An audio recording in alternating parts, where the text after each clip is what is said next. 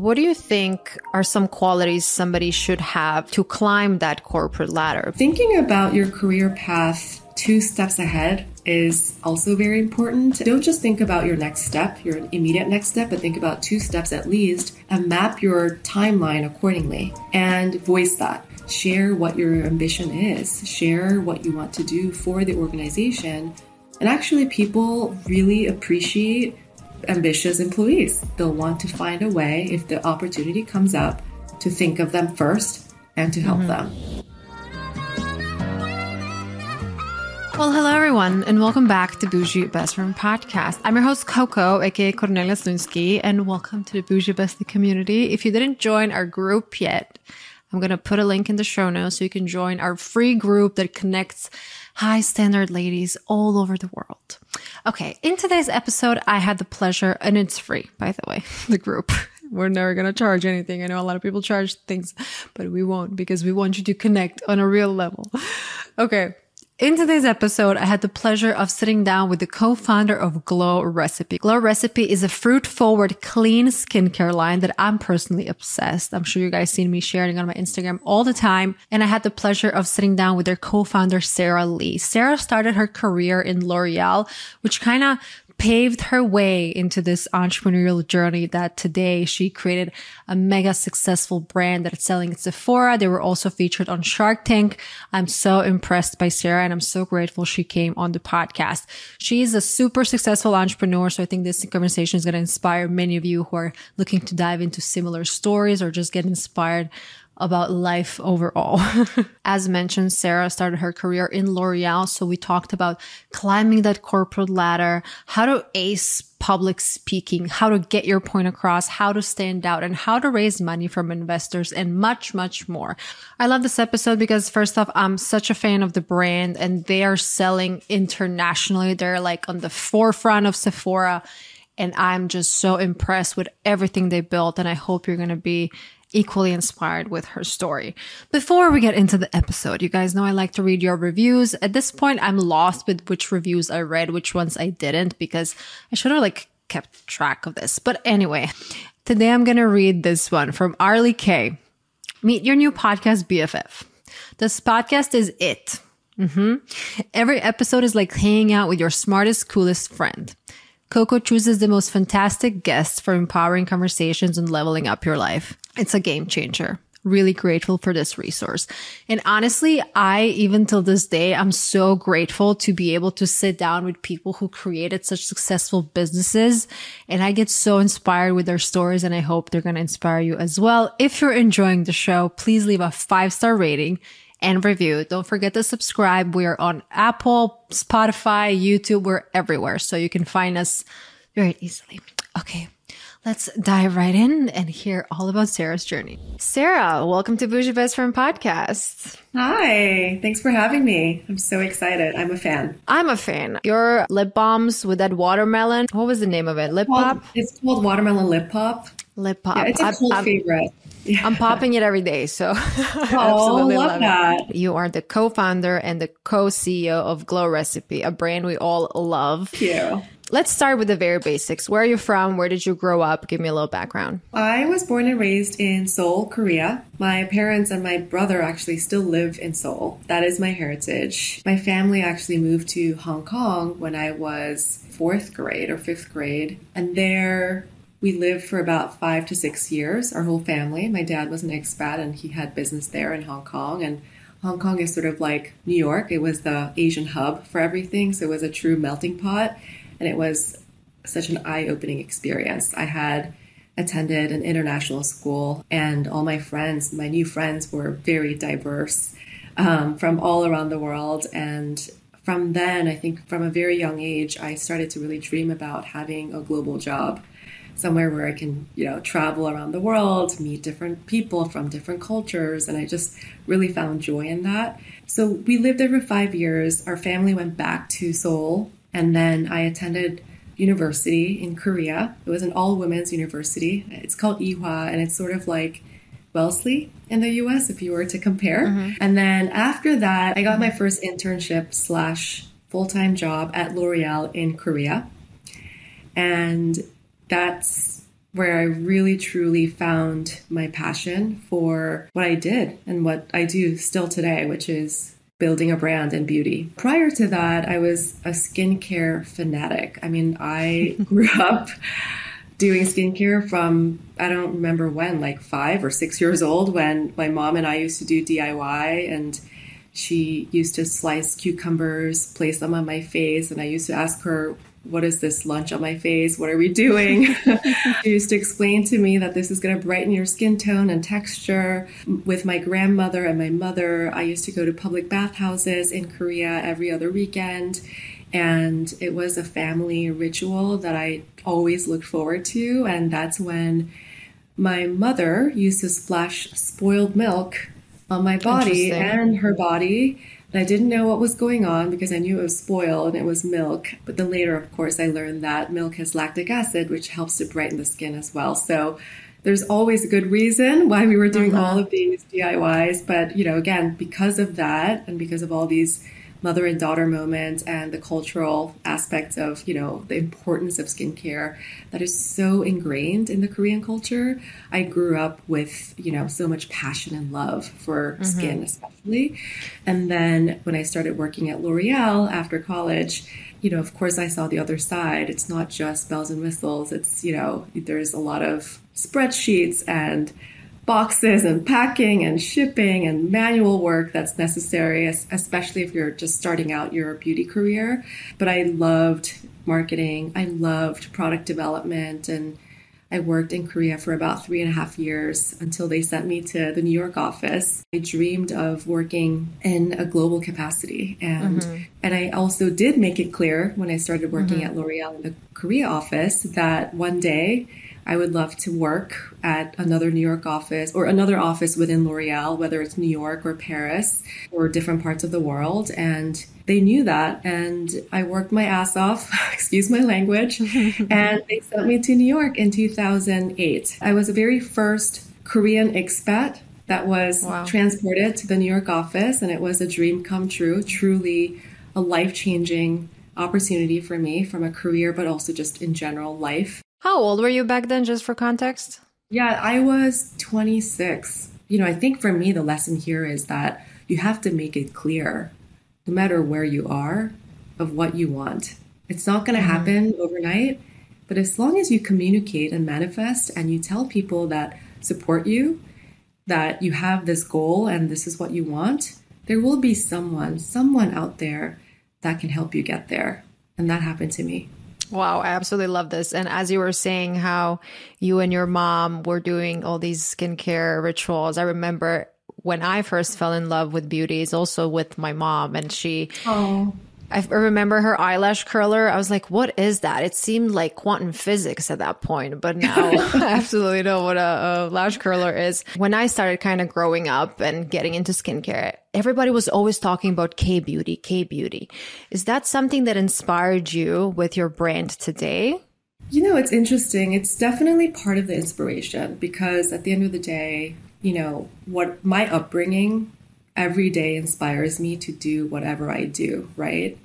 And, you know, right now, the brand that you see in the walls of Sephora or on social media, Glow Recipe, is not K-beauty, but it is founded by 2 Korean American female, you know, CEOs. And we have both a mutual background of, you know, growing up in Korea. So, you know, whether it's the philosophy to skincare, which is very holistic, actually. The way I see skin is not, you know, a cookie cutter approach. Do you remember the days, you know, you would walk into Sephora or any other retailer store and the beauty advisor would come to you and say, what's your skin type?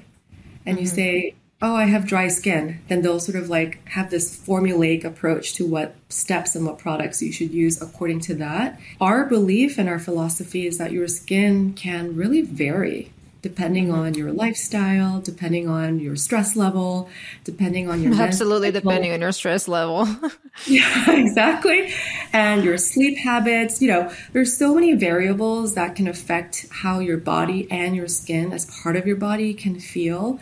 So just like when you feel extra tired from all the travel, or just like when you feel a little bit more dehydrated, you give what it needs, right? You feed supplements, or you drink more water, you sleep more. That's our approach to skincare. Your skin, no one day is the same, and no one person has the same skin type. Just like you have a darker shade for your foundation during the summer, and then you go a little bit lighter tone in the winter. It's just, your skin changes, your tone and texture. The way it takes products and formulas also is always different, mostly because of your mental state too, actually. And there's a saying in Korean that your skin reflects your mental condition. And I truly believe that. And so I think just listening really carefully to what your skin is asking you to give it, what it's really needing, and you just feed only what it needs and nothing else is our approach, right? And so a lot of the products that you will see at Glow Recipe are not just, targeting a specific type of skin. It covers a lot of the concerns that we all share, but then it's also pretty universal because we want it to be very inclusive. We want everyone and anyone, even with the most sensitive skin type, to enjoy the skincare experience, because skincare should be fun and sensorial and not too serious. That's also another philosophy that I've been inspired by the world of Korean skincare. Experience is as important as result. And, when I first came to the US, I realized that a lot of people were looking at skincare as a chore and something that was a little bit stressful, actually. I remember talking to some of my new friends that were in New York, and they said that, it's so stressful to cleanse my face after a long day. I have to really kind of schedule it. I heard that from somebody. And I was really surprised by it because for me, skincare routine is when I let it out, actually. It's like my self-care, truly self-care moment.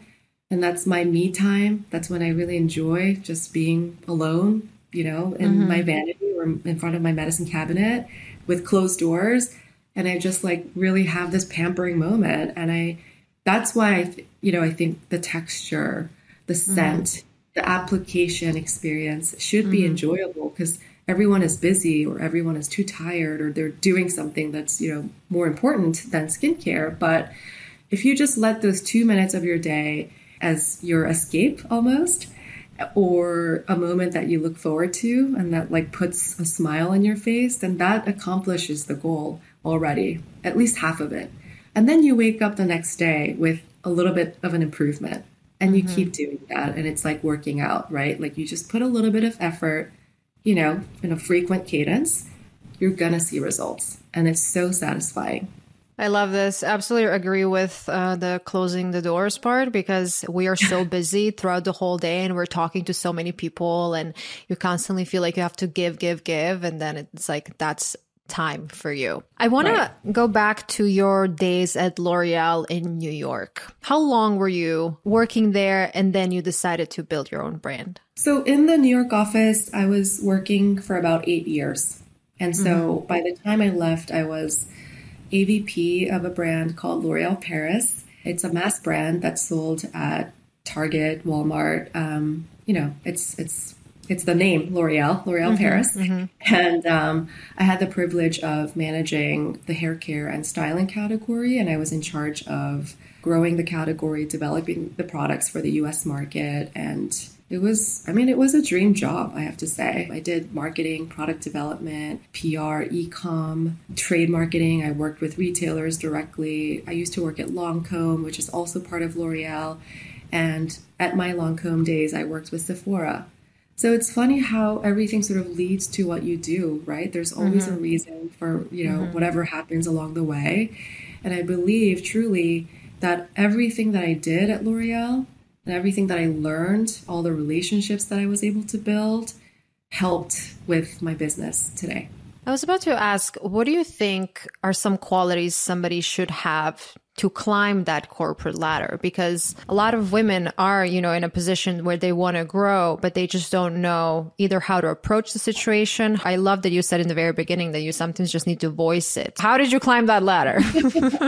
Yeah, honestly, it was by shadowing my mentors, which is step number one. Because when you're first starting out your career in a corporate world, you don't know where to start. obviously you're going to do everything that your boss or your supervisor tells you to do. But I think quickly identifying who your mentor could be and who your role model in the organization could be, I think is a very good step to take for you to learn a little bit faster.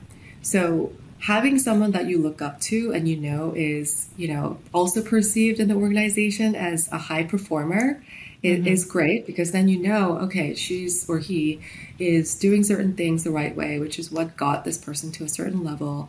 And I think that really helped me to navigate in the very beginning pretty quickly, actually. I remember having this person that was a role model. She was an incredible presenter in meetings. And I was always walking out of these meetings feeling a little bit more inspired, a little bit better educated, a little bit smarter, because of the way she presented or because of just how she delivered the presentation. And so I definitely shadowed her when I was junior, asked her a lot of questions. I straight up told her I looked up to her and I wanted to learn from her. And she actually was very open-minded, thankfully. But in my experience too, I think that, when somebody comes to me and says, I want to learn from you and this is what I'm doing and I'm, walking a similar path, I'm not going to say no. Do you know what I mean? Like, obviously it'd be hard to spare a ton of time for that, but I do want to help. I think people genuinely also appreciate it if somebody comes and actually, asks questions and genuinely shows that they want to learn from you. I don't think anybody would normally say no to that. That's what I've learned. In the beginning, you feel like, oh, is she going to, walk away? Is she going to say she's too busy for me? You kind of go through that little bit of anxiety. Imposter syndrome. Exactly. And, I think we all go through that. But thankfully, she was so open-minded. So I learned a ton from her from a very young, early stage of my corporate world. And then a few other things. Thinking about your career path 2 steps ahead is also very important. And that's my advice to anyone that's in the corporate world right now. Don't just think about your next step, your immediate next step, but think about 2 steps at least and map your timeline accordingly and voice that. Tell people, again, whether it's your supervisor or your HR department or, the general manager of your team who can actually make decisions, whenever you have the opportunity, share what your ambition is, share what you want to do for the organization. And actually, people really appreciate ambitious employees, right? Because they want to do well in the company and for the company. And so if you see that, I think the general reaction is that they'll want to find a way, if the opportunity comes up, to think of them first and to help them. So voicing it, making it very concrete and clear in terms of what you want to achieve, where you want to be, I think is very important to just, again, navigate the corporate complexity. And then thirdly, and I cannot emphasize this part enough, and this applies to me still today, is that networking is everything, even within corporate. Finding friends that you can talk to. It doesn't have to be your same team. You never know what can happen from any conversation, right? And corporates are political. A lot of decisions are made based on relationships, based on what people see from a surface level. Fortunately or unfortunately, that's sort of what happens. So what you do to connect and network, but also show on the outside is very important. And frankly, I have to say I learned that the hard way because I came from a different culture. The US culture, especially in the corporate world, is very different from that of Asia, where, in Asia, if you speak up without substance and without a real reason and a real, just an element that adds value to the company, it's not really encouraged, to be honest. Whereas here in the US, you're encouraged to speak up no matter what. Everyone has the right to an opinion here in America. Yeah, which is really, it's a good and a bad thing at the same time. Yeah, there are pros and cons of both, right? And if you're here in this environment, it is important that everyone knows who you are, what you do, what your voice is, what your opinion is, you have to show it. You just have to speak up. And so I learned that the hard way because I just wasn't in that environment prior. And I learned that that was what I needed to do in order to navigate this corporate world. And that was pretty game changing, I have to say. And then, constantly just making new friends within the organization. You mentioned a few things when you were talking about your mentor. You said that she was speaking on these presentations and you were just so inspired every time you left. If somebody wants to improve the way they speak in front of an audience, public speaking pretty much, sometimes people have, a fear of public speaking. Is there something you can say or help them in a way to just kind of become better at it? This is how I sort of worked on it. Obviously, watching, observing, taking notes on what was more impactful versus others was helpful, like note to yourself type of thing. And then another thing is really sometimes you have to actually write out every single word you want to convey. It can be a full script, actually. And it's okay. The point is you don't want it to come across as a script, but you can have a script that has all of the keywords that you want people to catch attention to. You don't have to have long, it can be short, concise, but you have to have the right keywords, the right buzzwords that people will gravitate towards. You have to have, a differentiator it depends on what you're presenting, but let's say you're presenting an idea, which happens a lot in the beauty marketing space. You have to really sell your concept. You have to sell your innovation idea. You have to sell your marketing campaign idea to the rest of the internal team, right? And when you're doing that, it's important for you to almost outline exactly the key takeaways you want people to have from your presentation. And, you could have all these set up and you could tell the rationale and the background, but ultimately what they need to take away is that this is different because of XYZ, just 2 or 3 things. So focus on that. And I think you have to repeat, actually, and this is pretty strategic, you have to repeat some of the keywords, again, that you want them to take away from that presentation in the right places. And I had to do that. I actually wrote out my entire script, especially for meetings that had a huge audience. Like I had to present in front of the entire sales team, which sometimes was, hundreds of people, because these are, field reps around the nation. And there were retailers ranging from Sephora to Macy's to Ulta. I mean, there were, pretty much all of the retailers or the mass market too. And I wanted to make sure that when they're listening to 20 different presentations, they at least remember 5 things from what I have to say. And I had to write it out, scripted, bold the keywords that I wanted them to really remember and practice and practice and practice. And that's what I did in the beginning. And as you keep doing that, then you'll really kind of get the hang of it. So you kind of focus on the result. So I want my listeners to experience X, Y, Z, and then you create a presentation, and then you kind of assess, does your presentation, is the result going to be what you actually want it to be? Exactly. Is that right? Yeah. And if I'm the audience, what am I going to take away from this presentation? I'm going to be distracted. I'm going to be tired. I'm going to be sleepy at 3 p.m. I need my Starbucks. There's all these thoughts going on in the audience's mind.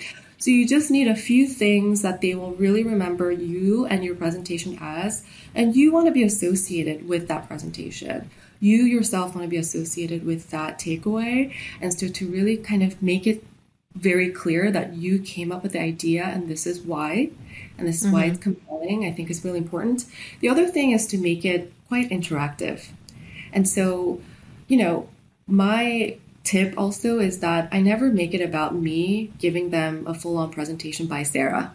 It's about making them feel like they're part of the presentation one way or the other. So for example, if you're doing a pitch and you're convincing everyone in the sales team to buy into your marketing idea, I spoke with a few of my close, sales team members prior. This is just an example. I spoke with them prior and I said, hey, this is what I'm going to present, and, get them excited about the idea or what I'm about to present. And then I would say, would you be willing to be part of my presentation? Would you be willing to test this out before everybody else does and give a testimonial? Would you be able to try this on as a demo during my presentation? Can you come up on stage? Would you be able to, speak about your experience in the field and why this is a perfect product for your situation. So I would get a few people from the audience, for example, and they'll actually be sitting in the audience, but I would pull them and then have them support my idea in their own ways. And I think that is really attention grabbing, but also relatable, because at the end of the day, people relate to things and that's what they remember, right? Like, how does this apply to me? That's actually, at the end of the day, the most important, right? And that is part of the takeaway. I wanted them to feel like this was a must-have and an essential product that they needed to go home and study and sell. And that's, these are some of the tactics that I used. Wow. I was about to say, can you share like a bunch more of these tips? Because this is amazing. You can actually implement this literally in your next meeting. You can talk to your friend who is going to be in the audience and just... Yeah, no, this is amazing. So after you said 8 years, you were in L'Oreal. Yeah, 8 years. It was the best school. It was the best marketing school, I have to say. I learned so much. If I had to say, if I didn't have this opportunity to build my own business, I would have stayed, because I actually loved my job, truly, truly loved it. It was quite intense. I'm not going to sugarcoat it. It was very intense. I went home very late every single night, but I volunteered to do so. Nobody forced me to stay until 10 p.m. at night. I think at that time, I just really was passionate about my job. But also, a marketer and a brand builder has a very broad spectrum of things. So you can either create more work or not. But if you create more work and it actually leads to an amazing outcome and a successful launch or huge sales, then that's what makes you a strong marketer. So I was constantly coming up with new ideas, which kept me at the office, but I loved my job so much. That day when you decided, okay, it's time for me to move on to something else, how was that for you? Tell me about that experience. I still think everything happens for a reason. It's so funny how it happened because it was so random. I always knew that I wanted to do something on my own someday, but I didn't have that concrete idea. It had to be the right idea for me to step out of this amazing comfort zone that I was in, this cushiony dream job, and I have a co-founder and she and I have similar backgrounds. She was also working at L'Oreal too. And so that's where you met? That's where we met, in Korea, actually. We both ended up coming to New York. She came for a different reason, but then she also ended up working at the L'Oreal office in New York. So just what are the odds, right? Love that. And, we would catch up. She would come over to my apartment. I was single back then. She was married. She would come over. We would grab a glass of wine, sheet mask together, and we would talk about our favorite products. It's just, what we did. Girl time. Like as friends. Yeah, girl time. And it's all great creative ideas come from a glass of wine. Ours did too. And, essentially we were saying, oh my God, can you believe I'm working on hair and I'm actually inspired by technologies coming out of Korea? She was like, oh my God, me too. I'm creating a product that is leveraging the Korean technology as we speak. And we were like, isn't this so funny? We are the two Korean Americans in the New York office with the background of, in the beauty world in both Korea and the US. We speak both languages fluently. We have friends and network in Korea. And it's funny that we're doing this for a global brand where we're leveraging Korean technology. So why don't we just help out these brands in Korea that don't know, how to go global and become that bridge? Wouldn't that be really cool? Like, we could actually be that bridge. And we had this aha moment. When we were brainstorming on this, we were so excited and passionate about this opportunity. And it was so clear, crystal clear to us that this was the next big thing. And you said it, K-beauty was a really huge wave at that time. And this is 2014. And we said, we love everything about the beauty world. We love specifically skincare so much. And actually, if Korean beauty is going to be a thing, we need to kind of step in because we understand the American consumers. We understand the Korean beauty world. We could really do this properly versus, seeing things on Amazon and eBay being sold for half the price and without a proper storytelling or branding. That's a shame. We kind of felt this urge, like the mission to help the Korean brands to do it properly. So that's how it started initially. This is very different from what you see today, once again, at the Sephora shelves. We initially started as an e-retailer. So think of it as a mini Sephora.com that curated the best of Korean skincare products. And that's how we started in 2014. Wow, I didn't even know that. Yeah, That's so interesting. It was my past life at this point. But that's how it started. That's why we started almost 10 years ago. It's so crazy how time flies. 2014 is when we started, and we actually both decided to quit our jobs. We didn't even hesitate because the opportunity was so clear and so exciting for us. Like we just were so we were so, I don't know, giddy. Like it was hard to describe this feeling. But of course, you know, I told my parents and they thought I was crazy. They did not understand the whole business model or even the fact that I needed to step outside of this comfort zone. I was not married, so I had no insurance. So, you know, practically speaking, it was a gamble, right? It was a risk. And, you know, Christine, who's my co-founder, she was married. And I think she had that, but at the same time, it was a huge risk for both of us in that sense. But we decided to pool our savings, co-found GlowRecipe.com. It was actually the name was the same before, right? Name. And we pulled $25,000 each from our savings accounts. A total, we have $50K to start the business. It's not a lot, actually, to create a company, but that's what we did. So you started the company that you have today with $50K, right? Yeah, with $50K, no investment, no capital raise, nothing. It was just our own money. And we focused on pulling inventory from some of the vendors that we partnered with. So that's how it started. It actually did very well, thankfully, but we weren't sleeping for the first few months. Like, I don't think I slept more than 2 hours a day at most. But I never felt like I was too tired. I was so You're just so driven, fired up. Yeah, so driven. And every day felt like a dream. You know, it was just really exciting.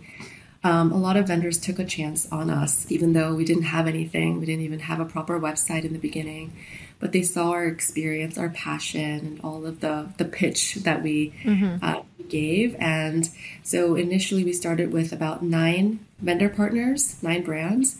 And we created this very rough looking website, but we focused on brand awareness. And I don't know, Coco, if you relate to this, but I remember, you know, brand awareness is everything when you're so small, right? So we decided to reach out to 600 influencers and press and editors. 600. I mean, wow. This is easier said than done. It's a lot. And when was that? How long ago was that? This was 2014. Wow. As soon as we started, we said, okay, we have the brands, we have the products, but no one's buying these, of course, because no one knows who we are. So let's just stop everything and focus only on PR. So that's what we did. So for about 10 days, we customized and personalized every single email that we sent out to 600 people. We divided and conquered, so each person did 300-ish. And the way we did it was we watched, let's say, like your videos. I would watch a ton of your videos. I would watch, YouTube videos. I would look at their Instagram post. I would look at, the articles that the editors wrote for the past 3 months. That would give us a really good idea of what they like, what their skin type is, what their skin concerns are, what they're looking for. So based on what we read and watched, we customize our emails accordingly. So for example, I would say, Coco, I saw in your past videos that you have really dry skin and you're always looking for something that could really, give you hydration, but you don't want anything that's too suffocating or too thick on your skin. I have the most perfect routine for you, and here it is. And this is why it's going to work for you. And this is an example, but we had a full personalized approach for everyone. And because of that, we had a very high return rate or response rate. And out of that came a lot of good press articles and even social posts. And they were all organic from this pitch that we gave. And because of that, we broke even in 3 months. Wow. And I think that's how it really kind of started to kick off in a big way. You said so many things here, definitely need to touch on. You mentioned, getting your name out there. And I feel like you can have the best product, but sometimes you just don't know how to get it out there because maybe you don't have experience in marketing. Maybe this is your first business. Do you have any advice for people who are starting something and they're super excited about it and they see the potential, but they don't know how to promote it, basically? That's the question I get the most, actually, from my mentees and anyone that's, excited to start their entrepreneurial journey. I would say, number one, you have to go with the time. I think that, in 2014, press is still important, but even more important back then. YouTube was a really big platform. It still is, but I think it was just such a big thing in beauty. It just started the beauty blogger vibes. Yeah, even I tried doing that. It's not easy, actually. I have so much. Yeah, that's why I stopped. For YouTubers.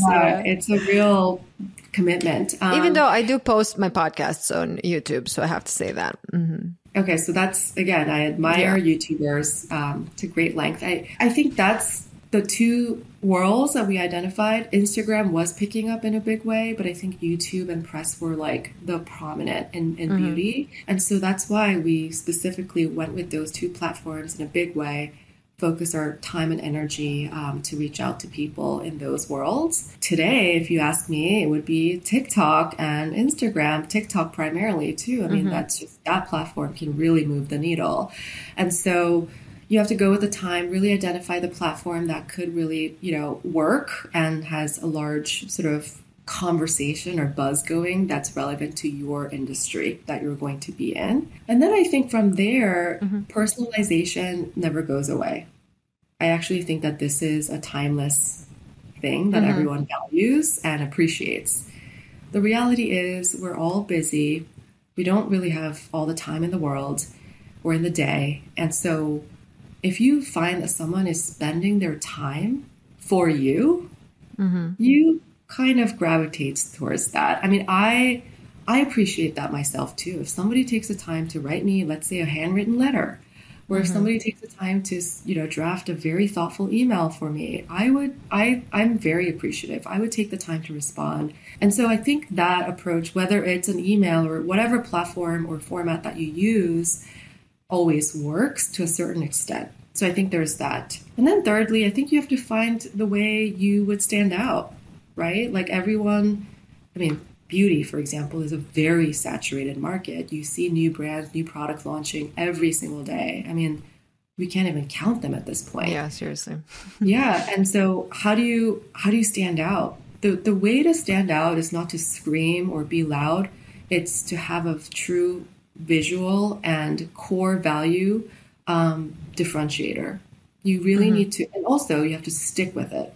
I see a lot of brands, young brands, that follow what's trending and what's most talked about and what's buzzy. And then you try to sort of like tap into that and then kind of forget the core vision and the, what you stood for in the beginning. That's when it gets a little tricky and people really don't know what you are all about. I think it's important to instill to whoever audience you're speaking to, whether it's your customers or your community on social or influencers or creators, who you really are. And it has to be very concise. It has to be to the point. You don't have to explain. Like, it's actually your 2-second elevator pitch, right? But what is that? And then you repeat it. Like I said about the presentation, actually, now I'm like, it's full circle. You have to have the key takeaways. You want people to remember you as. Yeah, it's really actually, it's funny that it's just, I'm thinking out loud, but it's actually true. Yeah. You have to think about the takeaways that you want people to remember you as, and then repeat it just constantly. We have to do that actually as a leader for the team too. What does your team member want to remember the company as? Repeat it. Just remind them. Because people forget, we're all busy with everything that's going on with their lives. You would think, oh my God, am I saying this too much? Like, I said this already. They might remember it and, maybe this is overbearing. No, it's actually not. I can tell you. That's how I feel about my videos sometimes. I'm like, I said this so many times already. How many times can I talk about this? But then you always have, repeat. Just repeat it. Again, it has to be concise and it has to sound very different. Don't say anything that's too generic 10 times, of course, and that's going to be, not memorable. But the few words that you really think can embody and embrace and capture everything that you're trying to stand for. And this exercise actually should take a long time. It's not normal for you to do it in 2 seconds. You have to, we finessed it for months, I have to say. But you just keep finessing, optimizing. You're not going to have it perfect in one go, but just say it. And then you keep improvising. People will have feedback. And then you just keep improving and making it sound better and actually work better for what you truly do stand for. And I think that works too. I want to go back again to those days when you guys started the company. So you had the platform and you were selling other people's products. And then when did you decide to actually create your own formula? So we started the company in 2014. And then in 2015, we were on Shark Tank, which I know, Coco, you're aware of. Mm-hmm. So we had an amazing trajectory with our e-com business. And I think by year one, we already reached our big business goal. There were retailers coming to us, knocking on our door to help curate some of the products that we already had on our platform to launch on their platform, which was a huge opportunity for us, but also our vendor partners.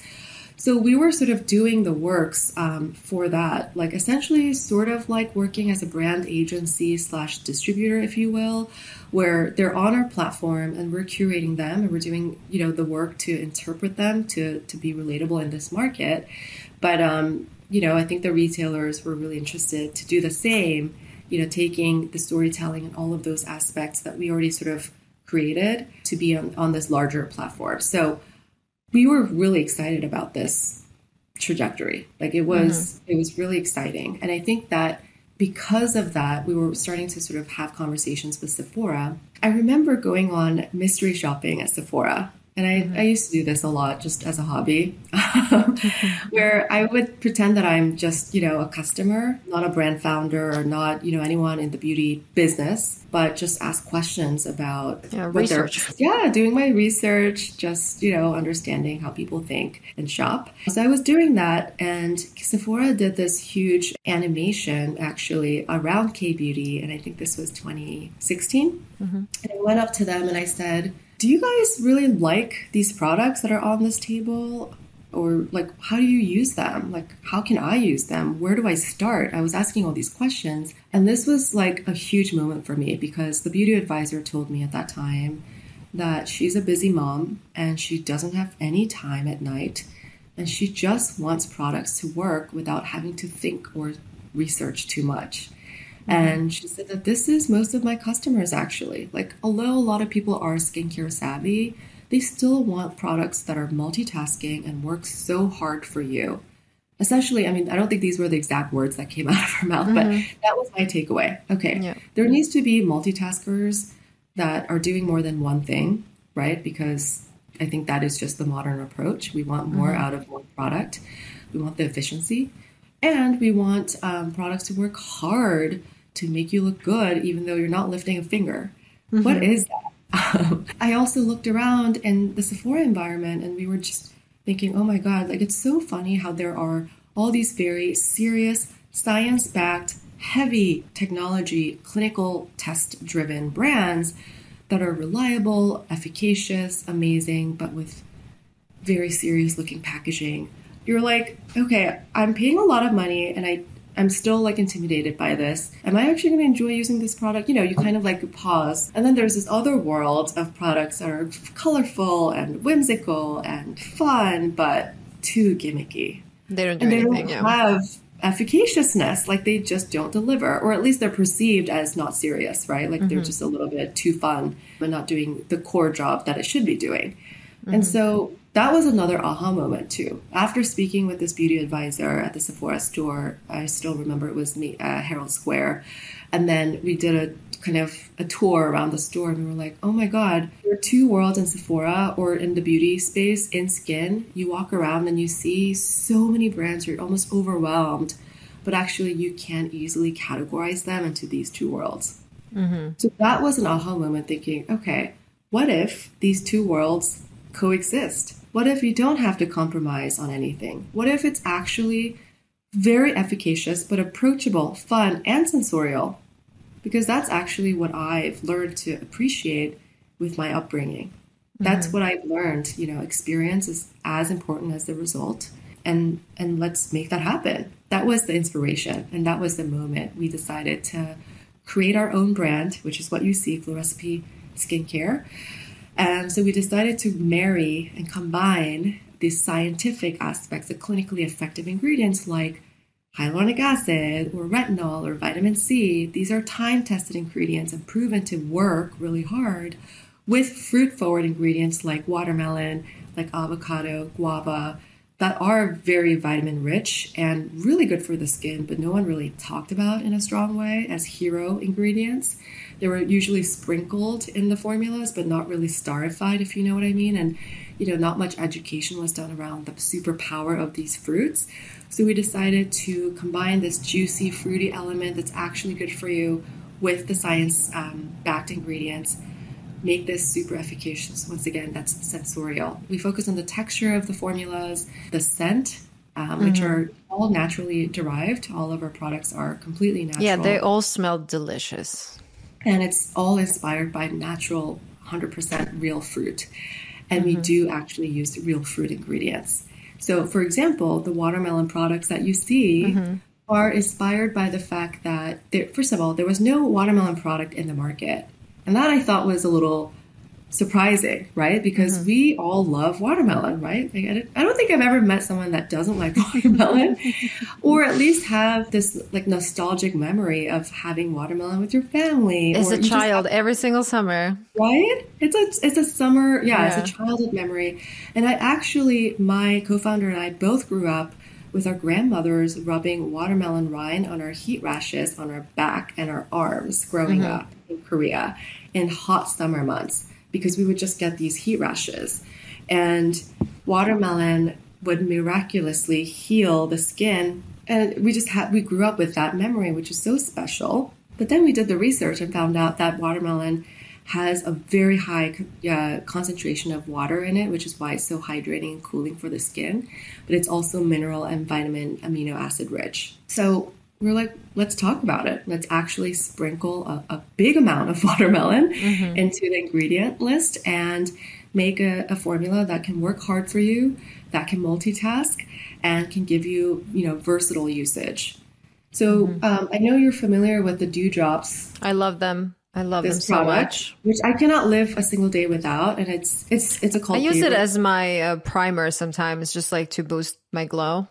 Yeah, it's a great primer. It's a great skin highlighter. It's a great serum. So you just heard like 3 different uses of this product. It's a versatile product that can truly multitask for you, work hard for you, and you just need this one product. And so, but it also has niacinamide, which is really great for hyperpigmentation and dark spots and pores. So by having that over time, you're going to get better skin improvements, and it'll really treat your hyperpigmentation in an effective way. And we have clinicals to support that. But ultimately, it's a beautiful texture and it makes you look great as well, even though it's just skincare. And that wasn't typically, what people were used to. Skincare was this thing behind the medicine cabinet that was serious, a little bit of a chore, whereas makeup was fun and visual and transformative. But we were thinking, why not marry some of the favorite aspects of both worlds and actually make skincare a true enjoyable moment? I love how you remember exactly in which Sephora you were and talking to this sales associate. And that's fascinating how sometimes people, she said something to you that kind of gave you that aha moment. Yeah. And maybe you would figure it out later on your own, but it's just people sometimes say specific things to us that changes our entire life. I'll give you an example. What happened with me and my boyfriend. We both work from home, and sometimes we are annoyed at each other that, I'm on a conference call, I'm this and that. Even now when we're recording a podcast, I'm like, be quiet now, I'm recording. And one day he was in an Uber and he was talking to his Uber driver, and he said something about living with his girlfriend and working at the same time and something like that. And the Uber driver said, yo, that's my dream. Imagine being with the person you love every single day and building your businesses. How fun and exciting that is. And every time we get into any type of little, disagreement, we're like, remember the Uber driver. Remember the Uber driver. I love something that. so special, right? Yeah. It's all about the perspective. If you think about it, it comes down to that. I just have a few more business questions because I need to know. So you said you started with $50,000. In the business world, people talk very openly about finances and stuff like that, but people don't really understand how much money it takes to build a business. So you said you started with 50K, then you started doing the PR pitching, and then you guys kind of evened out. Tell me about building your business. Did you take any outside money? Did you take investors? We did, but we did it very late in the game, actually, because we were really looking for a strategic partner because we were so cash flow positive from an early stage. We just wanted to be able to do everything that we thought was the right move and not be dictated by anybody else. We wanted to, try and explore different things. I mean, as you heard, we pivoted in a big way. We started from an e-retailer business to now our own creation and our own innovation. And we are this brand, this global brand today. But had we not pivoted, I don't think we would be here or even near where we are today. So I think, by experimenting, exploring, having that freedom to ourselves to try different things, listen to what our customers are saying, and just really leaning into what the buzz was all about whenever we put out a product. What are people really liking about what we're doing and engaging with them? And I just think that we had this amazing flexibility because we were able to do a lot of things with our own money. And the great thing is initially, we were able to sell out of a ton of products because of all the press that we got after the 600 people outreach. And then I would say that was our very first viral moment. I don't think that word was used at that time. I think it was just, everyone talked about it. All the media outlets picked up, the initial article and everything sold out. And that's literally what happened to us in month 3. And I think because that happened and because we didn't stop there and we actually tried to really maximize that momentum and reached out to everyone that spoke about us and really maintain an amazing relationship and actually friendship from there, we were able to just continue to have momentum. And because of that, we constantly were able to be cash flow positive. What we also did was we didn't hire a huge team in the beginning. We were very scrappy, I will say. And we did a lot of things ourselves. We had, of course, a few team members, but they were very junior and some of them were interns. So, I packed boxes myself for a really long time.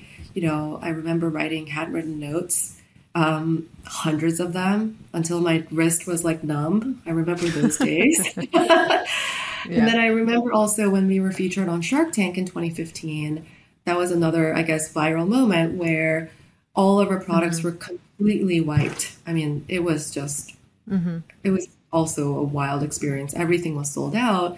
And our warehouse could not keep up with the demand because at that time our warehouse good problem to have. And it was a small warehouse. It was a startup warehouse, and we were trying to be again budget conscious, which is why we signed with them. But had we not, I mean, they just weren't able to keep up. So what we decided to do was hire people off of Craigslist and take the subway down. So I found my first roommate in New York. Oh, love that. A lot of people actually, took advantage of Craigslist. It was a vibe at some point. It was definitely a thing.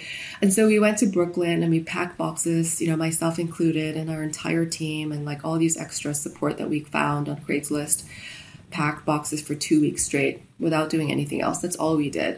So you can imagine, because we were being so scrappy, we weren't really spending much money on marketing. We were really, our focus in the beginning was very much about inventory because that's, you have to have that. And the shipping aspect, that's all we did. And we focused a lot on social media, our relationships, PR. That was essentially our marketing. And of course, all the storytelling that we did on our website combined with the outreach. And then, so I think that's why we were able to really have that P&L, healthy P&L, as we say. And then when we started to launch our new creation, because of all the fuel that we were having from e-com, we were able to sort of create this flywheel system where all the money that we made from e-com was being spent on the creation of the new innovations. So we didn't have to raise at that point either. And fun fact, after we were featured on Shark Tank, we actually decided not to take money from the sharks. So we were still bootstrapped. and nobody had invested in us. That's just not what we were looking for until 2020. At the end of 2020, early 2021 is when we closed with our first and last private equity partner, North Castle Partners. And this is public information because we finally found the partner that truly understood our vision, our point of difference, with amazing people. We really, truly love working with them. And, you know, when you have chemistry, you know it. It's just like finding a partner when you're dating people, right? And that was literally the analogy that we used when we partner with them.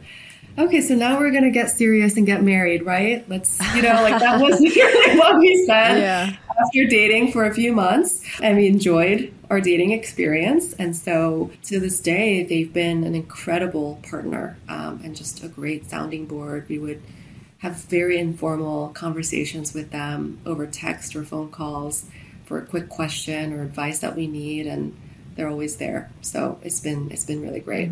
No, I love everything that you just said because I feel like sometimes people, if they're starting a business and they have an investor and they get excited and they're just going to take anybody's money and they don't realize that you are actually, you know, this is pretty much like a marriage. You are not going to get rid of them just, you know, easily. No.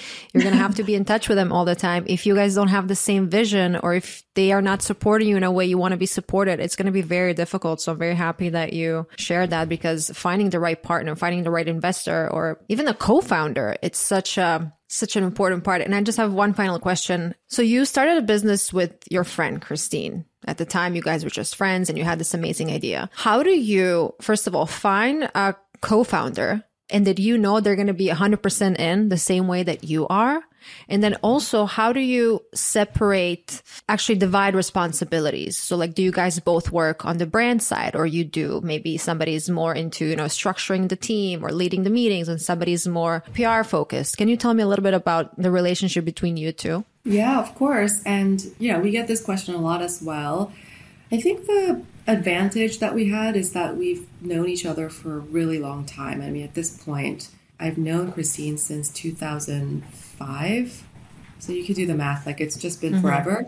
And so I've known her and we were friends for a long time. So there was that relationship to begin with. But, you know, if you don't have that, I think it's important to find somebody that really, truly, to the core, shares the same vision as you. And, you know, this is cliche. Everyone talks about that. But, you know, you have to have a lot of conversations and think about like scenarios. We did that too, even though we were friends already. Like, what if this happens? What would you do? What if? And sometimes they can be very uncomfortable. Exactly. And we've talked about a lot of what if scenarios. And, you know, it was great, pleasantly surprising to see that everything was very aligned. And I think that's when we just knew. And the other thing is, you know, a lot of people talk about finding a co-founder who has a very different skill set than you. We actually have pretty similar skill sets. We're two very different people with different personalities, but we have similar skill sets. You know, we were trained both by L'Oreal. We worked there for a long time, both of us. You know, we come from the Korean heritage. Like there are a lot of similarities that we have. And I will say actually in a big way for us, and I really believe that if you have such a similar approach or a thought process to things because you were trained a certain way and you did, you know, your career was a certain way for a long time because you're just accustomed to doing things a certain way, right? By then you're actually going to be more easily aligned on a lot of things. I've seen a lot of partners where they have completely different skill sets. They don't always align on certain things because they just are wired differently.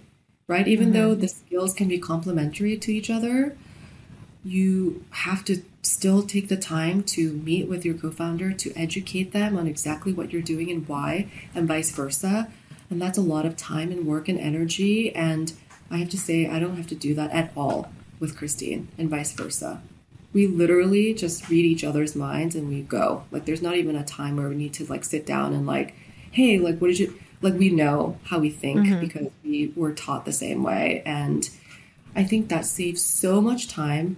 And I really contribute, like one of the biggest drivers of our growth, our rapid growth that we were gratefully able to experience is because of this partnership and because we're able to truly divide and conquer when we need to. We don't always have to, because I think two of us, if we align on something, that means it's a good idea, right? Like sometimes when you're alone and you're trying to make a decision and you're the only founder, you can feel very lonely and you don't always know if this is the right direction or the right decision, which is why a lot of people have, mentors from different companies and, board members and all of these things. And I think those are very important. But nobody really understands your business as much as your co-founder. Like you're in it together. The good and the bad, you're seeing it all the same time. So, when she travels, let's say she, for example, she was just in Australia for this event that we did with Mika. I was in New York and I was still running the business, managing the team, business as usual, nothing paused. We're just going. There's nothing that stops the speed of our growth. Vice versa. I'm going to Korea tomorrow for some, business related matters. And I know she's going to be running the business here as business as usual. And we're going to be constantly in touch and making big decisions together on the phone or, over email. But there's that trust that, if I'm not there, things are going to run smoothly still and vice versa. So I think, for those that are looking for co-founders, you don't have to find somebody that has the skill set that you don't have. I actually, this is very different from so many other founders' quote, I have to say, but it works for us. And I know that it has worked for some other companies. I know Harry's is one example. I think that, they have a duo CEO structure as well. As long as you're very transparent in your communication, as long as one person doesn't feel like they're doing more than the other. I was about to say, yeah, I mean, I have so many more questions, but let's say if you do have a conflict, let's say you have a situation that maybe you're unhappy with something she did or vice versa. How do you resolve it without creating any tension that can potentially ruin the business? I think it's about being as honest and as transparent as it can be. It can be a little uncomfortable. I mean, that's normal, right? Because you're just saying something that it's not your usual fun, smiling thing. But I think with anybody that you work with, you have to give real-time feedback. Actually, I think this is another big thing that I would advise anyone and everyone, whether it's your team member or your boss or your partner or your cross-functional, colleagues. If you find something that just remotely makes you uncomfortable, you have to speak about it, and they will actually appreciate it more in the long run. And right away, instead of waiting and later bringing it up. Yeah, it's not healthy for anybody. Right away. I mean, you don't have to be can you chat now? Obviously. But as much as possible, because then they'll really know exactly, it's fresh from their minds too of that situation or their circumstance, and then it'll help them reflect a little bit more insightfully. And I think that that's what we try to do. When there's a disagreement on certain things, I don't think there's ever been a case where we were okay, let's agree to disagree. We never had that conclusion, actually. We always came out of the conversation completely 100% aligned.